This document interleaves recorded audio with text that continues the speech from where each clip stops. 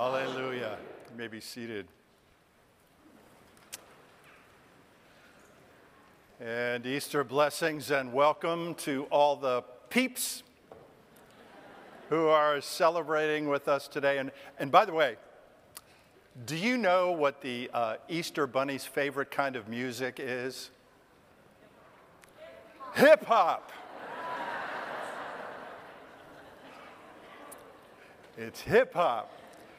Turn to the person next to you and say, hey, I think we picked the wrong church.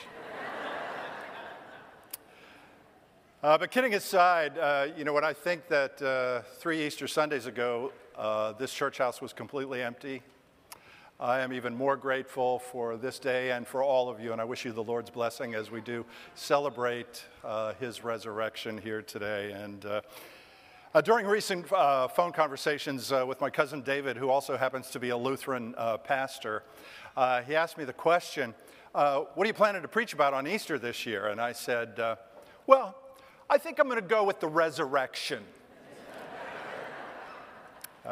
I will leave David's response to your imagination. But in fact, it is an answer that I have also given to a number of colleagues, including the musicians of St. Andrew, who have been curious about what exactly I plan to say about the resurrection this time around. And frankly, in spite of my snarky response, it is actually a very good question.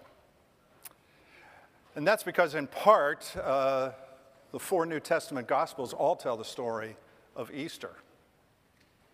But they all have slightly different versions of that story from different perspectives, from different points of view of that same one reality. And they all kind of complement each other in order to reach us in a variety of different ways. And so, for example, Matthew, in his version of the story, he talks about that earthquake that took place on Easter Sunday morning. And sure enough, geologists do tell us that there was, in fact, an earthquake in the Middle East at about that time.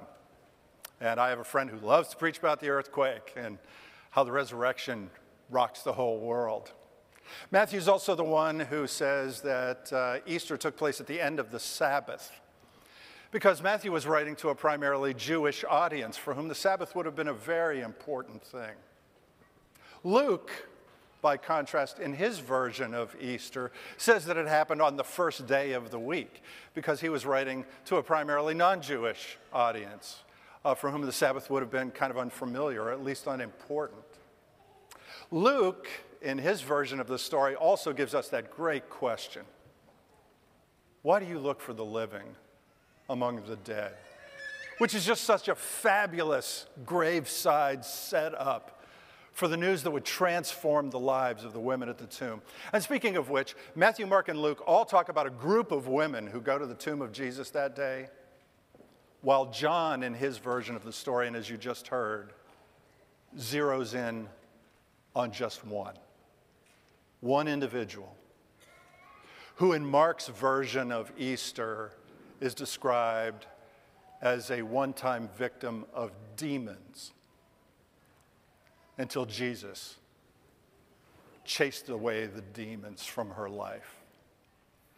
All 4 speak of the stone that was rolled away. And I preached about that stone as a metaphor for whatever it is that stands between you and the life that God has for you. And all 4 of them contain a wide range of emotional responses to what happened on that glorious day. My personal favorite of which is in Matthew's version of the story, where he says that the women were afraid but filled with joy, which actually describes how a lot of married people I know describe their wedding day. You know what I mean? Afraid but filled with joy. Anyway, I think you get the idea. And all of it leaves me wondering, what would your version of Easter be like today, from your point of view, from your perspective, this time around?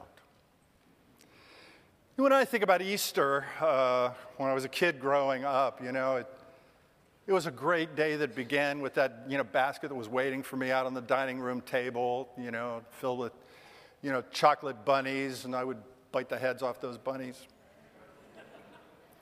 And there were eggs and little gifts and, a little bit of cold, hard cash. And then you get dressed up in your Easter suit and you go off to church where the pews were filled and the solemnity and dreariness of Good Friday was just dramatically transformed with color and life and flowers and great songs and happy people. And after the service, we'd be out on the sidewalk in front of the church, and there'd be introductions and reunions, and people who purchased Easter lilies would go back to retrieve them like a bunch of vultures. And then it was back to the house for, just a great day of celebration all day long, both parents, all four grandparents, my older brother, other family members and friends who would drop by, but not before gathering in front of the house for pictures in our finest Easter attire, including my mom's crazy hats, all as a way to memorialize history's greatest day. That may or may not be your version of Easter this time around. And quite frankly, it isn't mine either. Because my version of Easter actually changed. My perspective, my point of view has changed. Because the passing of time resulted in the passing of all four grandparents, both parents, and the older brother, and a number of other people that I've known and I've loved, including members of this church family. Passing of time has also put me in touch with, a good bit of conflict, pain, heartache, some very individualized, some that cut across the worlds of, 9/11 and COVID, and a nation at war with itself in a number of ways that I think you could probably think about, in addition to whatever it is that might happen to be brewing in your life this very minute, right now.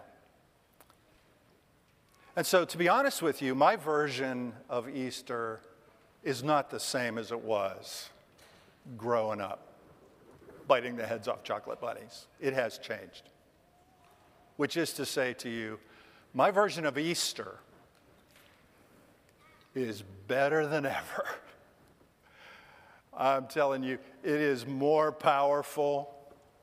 It is more important, it is more meaningful, it is more insightful, it's more impactful, it's more hopeful, it's more joyful, it's more glorious than ever before. Not because what happened on that day has changed, but because my journey has opened my eyes to just what history's greatest day really does mean to me and can mean for all of you here. And I think that, in some ways that may be why, of the four versions of Easter that we have in the Gospels, John's version, which you heard today, remains my favorite because of the way it just zooms in to that one relationship. After these 10 verses where, there's a lot of chaos, there's a lot of confusion, there's theories about grave robbery, and there's this running back and forth you heard about involving Mary and Peter and John. But little by little, it all narrows down to one individual. And she is broken down. She is alone. She doesn't know what has happened to the body of her crucified leader. She is weeping. She is isolated. She has to be wondering whether, the Roman soldiers of Pontius Pilate are looking for her. She has to be doubting whether she would be even welcomed back in the synagogue as a follower of Jesus. I mean, the walls have just crashed in on her. Until that moment when the risen one meets her outside of that grave. And he calls her by her name. And he clears up her confusion. And he speaks life into her so that she would find healing for her wounded soul. So that she would be completely transformed into a one-time victim of demons and into the very first proclaimer of the Lord's resurrection as she goes back to the others and says, I've seen him. I've seen the Lord. Hey, what's your version of Easter this time around from your point of view, from your perspective? You know, maybe it's a little bit like Mary and her version of the story. And maybe you're wondering, you know, what's going to become of your life? Maybe you're a little confused about Jesus, as she certainly was. And maybe it would be good to just imagine, you know, the voice of the living God speaking to you, calling you by name and saying, you know, hey, I've got you. And you're my child. And that's your identity. And it's better than any identity you're ever going to have. And it comes with power to look at yourself and your life and your future in a completely new and different way. You know, maybe that can be your version of the story today. Maybe you're coming to Easter, you're bringing some guilt with you, you know, because you wrecked something by what you did, by what you said, by what you didn't do or you didn't say. If you are one of those, then what I want to say to you today is that Christ is risen to meet you in the grave of your guilt and to show you that by his cross and resurrection, you are forgiven. You are loved. You got a new beginning and you got a new start. You, all of you. Maybe that could be your version of the story. There's a lot of people here at St. Andrew know we have had about a year's worth of funerals in just the last few months. Although we've also had a lot of baptisms during that time as well. But I know for a fact that there are several people here right now that are coming to Easter grieving. And if you are among them, what I would say to you is this gentle reminder of something that, quite frankly, it took me a while to figure out or at least notice, and that I kind of ignored back in the earlier versions of Easter, which is to say that in all four versions of the story, Easter always, every time, begins at a grave. And it ends with life. So for me, this time around, I think I got my first dose of Easter actually last January, curiously. And it happened in the kitchen of my house where we live. And it was a day when I was getting ready to come to church. And I mean, I was, quite frankly, you know, feeling a lot of heartache, feeling a lot of loss. I was on my way from the kitchen to the garage to get in the car to come to the church. And I'm standing there and, you know, coat on, bag in one hand, coffee in the other hand. I looked at my wife and I shook my head and I said to Patty, death is everywhere. Without a moment's hesitation, she looked at me, cracked a smile, and she said, resurrection is everywhere. Boom. There went the earthquake. You know, that was the moment when the grave starts to turn into the garden. And I could just about hear that stone starting to roll away when this woman, who has obviously seen the Lord in her life, reminds me of a love that is stronger than death, stronger than guilt, stronger than your confusion, bigger, better, greater than all of it. And it's got power to let me live and cause me to live this whole brand new life. And thank you very much, Patty, for giving me a little Easter back in January.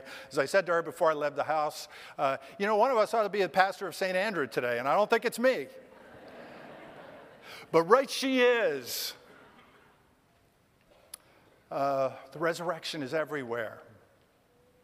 And it's here to remind you that if you're in the grave of grief and loss, that we are part of a family that not even death can ultimately destroy, thanks to the resurrection. Resurrection's everywhere. When you're in the grave of your guilt and you need to hear those words. Your sins are forgiven. In the name of the Father, and of the Son, and of the Holy Spirit. You got a new beginning. You got a new life. Resurrection is everywhere. When you're searching for your identity, and you come face to face with the word of one who gives you a mission of hope. And so, at the end of the day, maybe my snarky response to David's question wasn't too bad after all. I'm going to go with the resurrection. And all four of those wonderful, slightly different, complementary versions of the story, including the perspectives and the point of view that you might be bringing with you this time around today. And the last thing I want to say before I close is how thankful I am that I've also seen the Lord. Like Mary and the others. Maybe not exactly in that same way, but I have seen him in a church that St. Paul has nicknamed the body of Christ, where I'm telling you, he is very much alive in the hearts of people who love him. I have seen the Lord. I have seen him in the lives of sisters and brothers in this congregation who stood at a grave and proclaimed the victory of Easter. That's one powerful moment. I saw him a week ago Saturday in the family room as a woman stood next to her husband talking to a group. She's crying as she talks about how hard it was for her to come to this country and what a family she has found here at St. Andrew. I've seen him in church members, staff members, musicians, people who take up hundreds, thousands of different tasks. Not because they have to, but because they want to, for the glory of God and for the care of human beings like you and me. And so I believe in Easter. I believe in the resurrection because of history's greatest day. I believe that the resurrection is everywhere because of the testimony of those four gospel writers. But I also believe in the resurrection because of the living church that I can see right now, right in front of my eyes. And I thank you for that. And I thank God for that. And I welcome you to this place where a new identity is proclaimed, where love flows, where forgiveness is given, where guilt and shame are taken away because of the cross and the empty tomb. Because we need all those things. All of us do. And we all have them. Because Christ is risen. And so a blessed Easter to all of the peeps who are with us here at St. Andrew. May you have a great day in the Lord. May you go with the resurrection and maybe enjoy a little hip hop. And whether it happens in this house or in the kitchen of your house or someplace else, may God turn your graves into gardens so that you can enjoy the freedom, the forgiveness, the comfort, the hope, the grace, the life God has for you and me, in him, with him, forever. Amen.